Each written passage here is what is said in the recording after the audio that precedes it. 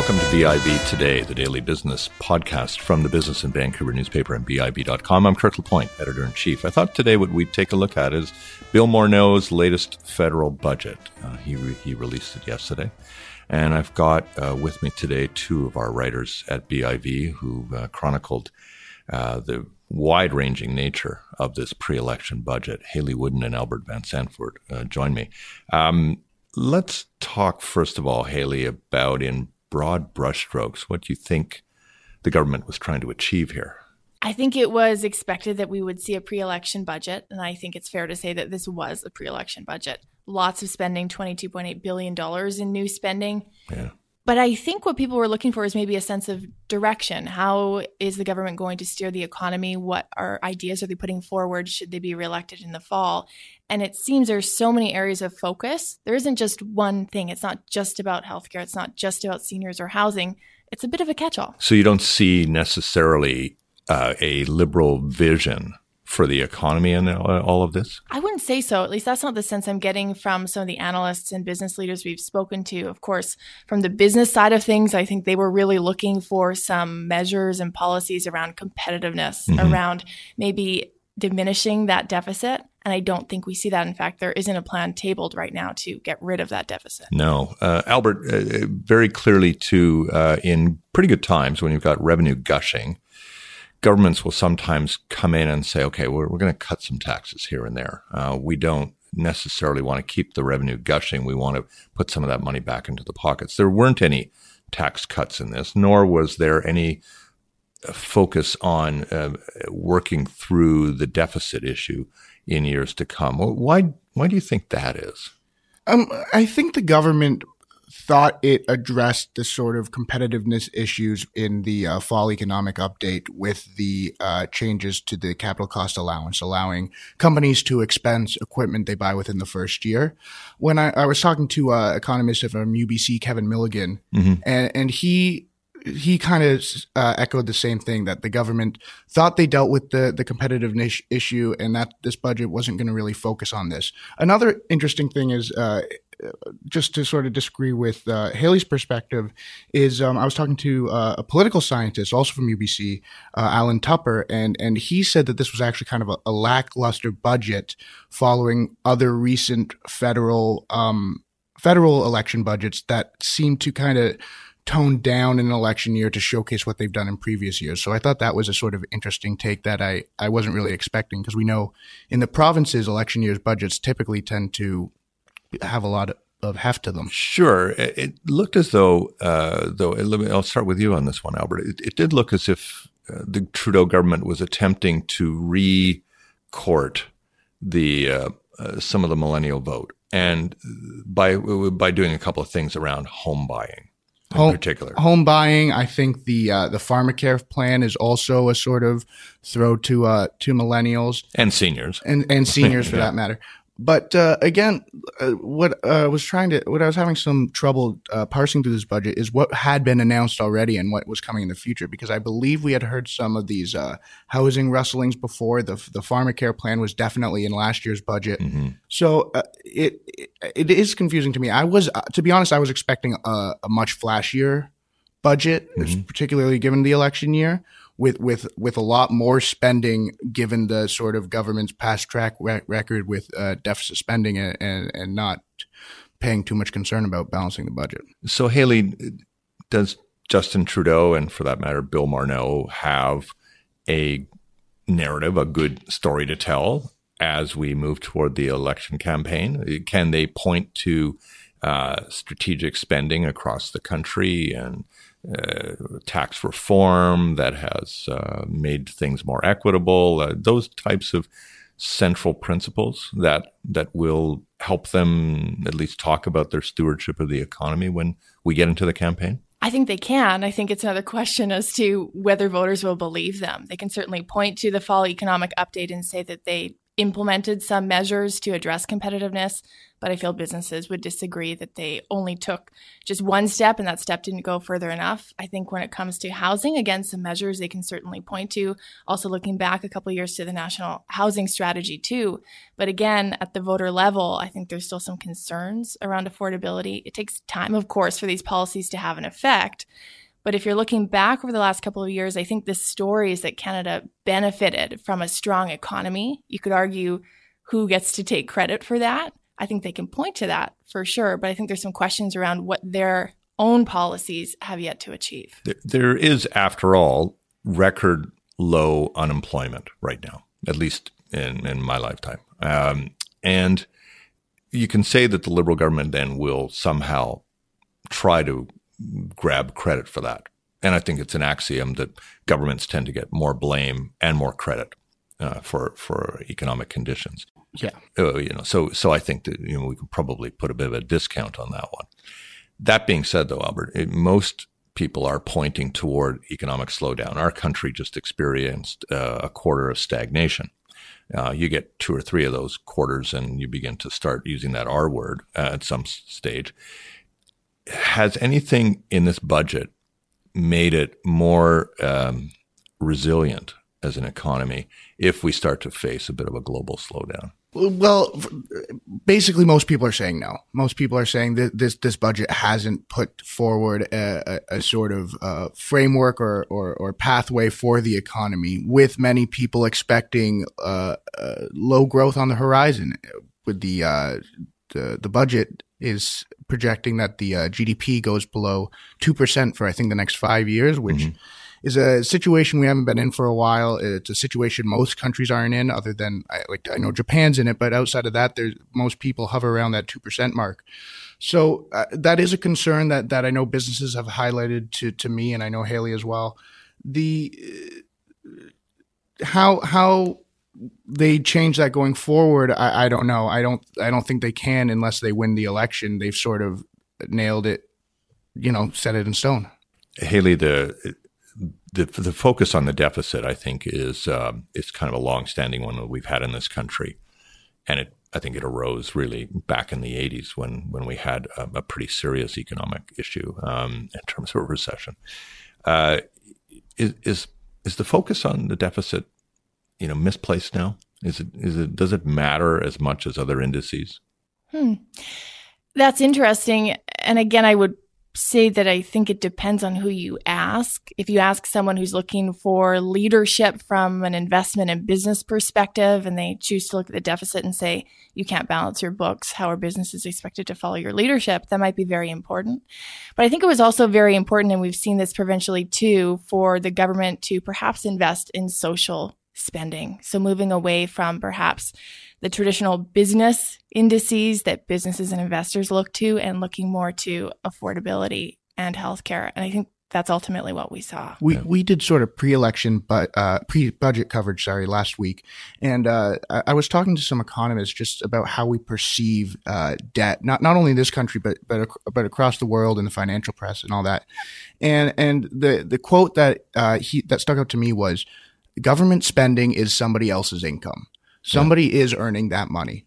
So it's of course, we got to watch the debt, and economists like Kevin Milligan will say we're at 0.7% of GDP, I think was the number he gave yesterday, which is in his mind sustainable. But I think we sort of just need to have a broader, more comprehensive look at what government deficit means in the broader spectrum of the macroeconomy. But and people like Kevin Milligan will point to the indice of debt to GDP, or deficit to GDP. Deficit to GDP ratio, and what that really entails, and is that number growing or diminishing? And to some degree, you can say that the Liberals have sustained this level, and it might actually decrease a bit. And for people like Milligan, this actually is a very positive sign that actually we're on top of this. That being said, you're both of a generation that are going to inherit quite a lot of debt, thanks to mine, and at some point, governments do run into maneuverability issues. Mm-hmm. with their balance book, without a balanced budget. And on that topic of heading toward a slowdown too, I mean, in theory, it's when times are good that you maybe make those steps to pay down debt. If we're heading into a period of time where we could perhaps benefit from a little more economic stimulus or different policies around that, to your point about maneuverability, there's even less of that potentially in the years ahead. I want to ask both of you, I mean, it is, of course, a pre-election budget. I get that. But there's still a campaign to come. And the one thing that was absent was from yesterday's budget was a new wave of infrastructure spending for transit projects, for bridges, for any number of things that might get a lot of jobs and shovels in the ground and that kind of thing. Are we going to find ourselves in the fall with a kind of a competing narrative here between the Liberals and the Conservatives, the two parties with the greatest chance of forming government, of course, where they will be trying to one-up each other about the kind of jobs they want to create, and therefore, run up bigger bills for it? Well, I've talked about this with you off mic previously. I don't know how much the creating jobs mantra is going to work in this election, just because we are at such low levels of unemployment, and we're to the extent that we're even seeing labor shortages in certain sectors. I mean, creating jobs is always a good campaign line. I think it'll always work. But my guess is that this election is going to focus a little bit away from that sort of, whether it be jobs and the economy general and big spending, and more over to the sort of SNC-Lavalin type things, political But wasn't that also a trapped in this context of job creation and protection? That's true. Absolutely. That appears to have been the talking point that the Liberals have now doled out as a defense in their But it doesn't seem to be really working. No, not yet. Although, in Quebec, it's working, right? In the SNC-Lavalin case, which of course was obscured yesterday in the budget, when the Justice Committee decided it's not going to call any more witnesses. Right. But hey, a couple of hours later, you've got Bill Morneau on his feet. We're delivering the budget. Let's try to forget about what happened in the morning. That being said, the SNC-Lavalin case is not really going away. You can see this one. The CEO gave a lengthy interview to the Globe and Mail, and today he's pretty well doubling down on their position that they deserve to have the negotiated settlement, that, you're going to have all of these Americans and foreigners running our engineering businesses if you don't help us out here. And so it is job protection. And I hate to compare Justin Trudeau to Donald Trump, but is job protection and protectionism going to be a theme, you think, Hayley, that the Liberals can play in this election? I think it could be. I think we certainly saw a lot of focus paid to skills training and money for individuals who, if you find yourself without a job, you have some protection there. They focus a lot on the new economy and innovation and technology. So if we're looking at sort of the different kinds of jobs, the Liberals have focused more on this economy 2.0. I think there's room for a debate. Have you guys figured out how you're going to spend your $250 a year on like retraining, retooling for the new economy? You got that word down? Video journalism, VR. Yeah, we should go to a VR course. I've got a couple AI programming. I want you to know I've got a couple of years left in the plan. I think you never know what I'm going to be retrained into. But no, there was also this other theme that kind of coursed through this thing, which was, and again, I get back to the millennials, the idea that there is that home ownership remains a principle of our society. Mm-hmm. We meaning taxpayers have to help people get into the housing market and all of this. I think people are scratching their heads about this one today.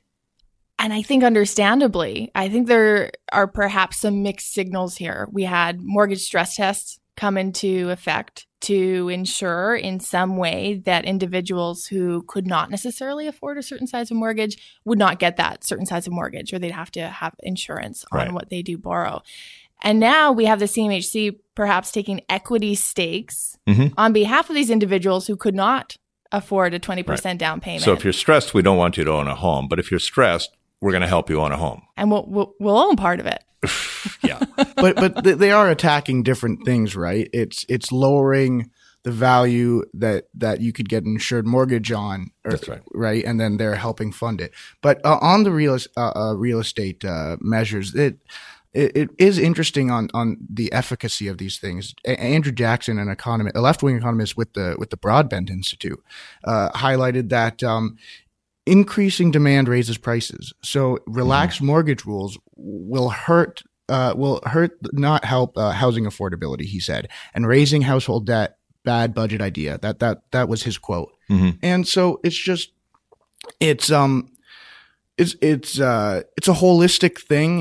It's connected to other aspects of the economy, and it's just the housing issues that we're facing are not going to be a quick fix. Whether it's the spec tax here in BC, whether it's these mortgage rules, it's going to create a more systemic, structural, holistic approach to this problem. But don't you believe that you can see both at the federal and provincial levels, governments recognizing that they and it's not necessarily the NDP's issue, but that the issues themselves were taken too lightly for too long, but that their response now is kind of scrambly.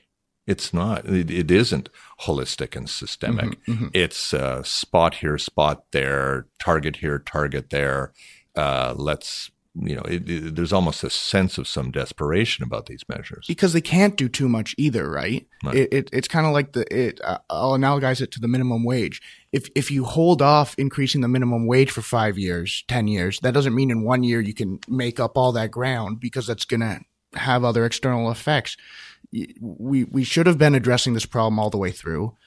We can't go back in time. That just makes the problem harder to solve, and this scrambliness patchwork system is going to cause some issues, that unintended consequences. What I wonder about, though, Hayley, is whether the public's expectation level around housing has gotten so wildly surreal that in a sense, no matter what ensues out of these measures, is going to largely be disappointing to people. I think that's a fair comment. I think it's difficult to know what to expect. We've had so many demand-side measures take effect at really all levels of government, a lot of them very reactive. That's caused some uncertainty. We've seen prices react, sales metrics react as well.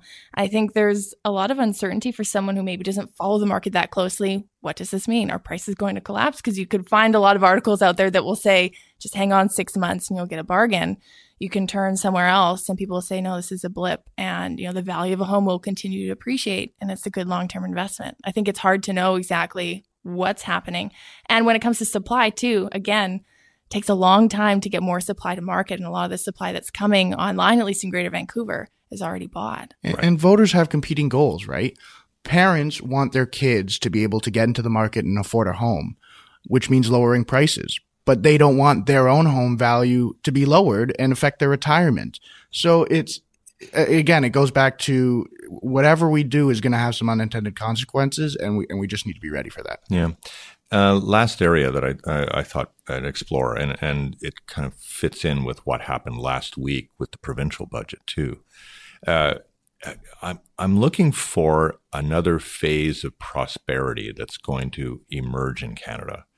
And I'm wondering whether these two governments or these two budgets that we've seen in the last week offer that in any way to Canadians and British Columbians. It's a big area to explore, but I want to get your thoughts about whether you're seeing in all of this. We talked at the start of our conversation about the vision perhaps lacking in all of this, but when you assemble all the pieces of the Liberal budgets and economic statements, when you assemble now the NDP budgets and their economic updates, are we starting to see any kind of understanding of what governments intend to do in order to fuel prosperity, or are we just getting a lot of patchwork support systems, and it's still going to be left to something else to generate this next phase? Who wants to start with that one? I think you're right. Your assessment, I think, is correct. It's definitely a patchwork solution. And I think that sort of not only Canada, but the world getting over some of the economic assumptions we've had for the past 2-3 decades that we now understand to not necessarily be totally wrong, but weren't exactly accurate in the way we thought. And I don't think economic thinking has caught up to that reality. And that's why we're still seeing these patchwork solution. I don't know how to change that. I'm just a journalist, but it's definitely a dynamic that's present in the economy. Provincially, I think we've seen the government latch on to this idea that LNG Canada is going to be responsible for some economic growth in the years ahead and might replace some of what we lose in the real estate sector. Whether that leads to additional investments and all these spill-off effects, I think, is to be determined. Federally, when I read the budget and as I piece it together, I get kind of a sense of caution. What we're seeing is helping people afford a home today, giving people funds to retrain their skills for jobs tomorrow that the jobs they have today may no longer exist in that future, making sure that vulnerable citizens, seniors have funds. I don't get the sense that we're heading to a new era of prosperity, but one thing I will point to is potentially this innovation and technological sector and putting in place some infrastructure and funding so that individuals can participate in that. So what, the supercluster strategy across the country, is that an element of this? That seems patchworky too, doesn't it? I mean, it has a lot of the same patchwork aspects. It's like, well, we're going to try and serve each region of the country by putting one here, and one there. And it just doesn't, it doesn't seem to go along with a cohesive idea of where the economy is. In many ways, though, the federal government, they're always going to have a patchwork to deal with, because on one hand, they're advocating for a clean, new, innovative economy. On the other hand, they're trying to support a resources sector that has been very important to the growth of our economy over the long term. And the growth of middle-class wages and of our middle class. There's that reconciliation. That's really what was the driver of it. Well, okay, then let's not leave the conversation without at least having a brief mention. Are we going to get this pipeline built? I don't know. Barring another court, like that's the thing. It's things keep popping up with it. It's the never ending story. Do you think it matters to the Trudeau government electorally that it does? That I don't think so. They had 4 seats in Alberta that they shouldn't have won in the first place. They're going to lose them again. Alberta is not their stronghold, they're going to, what they lose in Alberta for not getting the pipeline built is what, a third of what they're going to lose in BC for trying to get it built. So electorally, I don't know what it means in Ontario either. I don't think people out east are paying attention as much to the pipeline. So electorally, I think his electoral calculation is if this pipeline doesn't go through, it'll be worse for the broader economy, and that's when the electorate will start to take notice. Without having a decision, I think that's almost the best place to be, because they can still maintain that they're going to get it built, and they can still say, but we're going to get the process right, and they can try and appease as many different groups as they can. As soon as we start to see it built, you're going to alienate part of the population, particularly out west. If we see a decision that's not going to be built, I mean, that's a whole other issue. And the people, the voters on the left side of the spectrum who want it built, my guess is they're going to give credit to Notley for this over Trudeau. And if they're provincial NDP voters in Alberta, maybe they put their support behind an unlikely MP candidate for the NDP in Alberta. Well, we're going to get at least a verdict about Alberta in the next month, so we'll understand that. That was just announced too. It's and we'll busy see, news week, and we'll see the verdict on the Liberal government this fall. Thanks both, Hayley and Albert. Good talking to you. Thanks for having us. Thanks. Thanks a lot for listening to BIB Today. I'm Kirk LaPointe. We'll see you next time.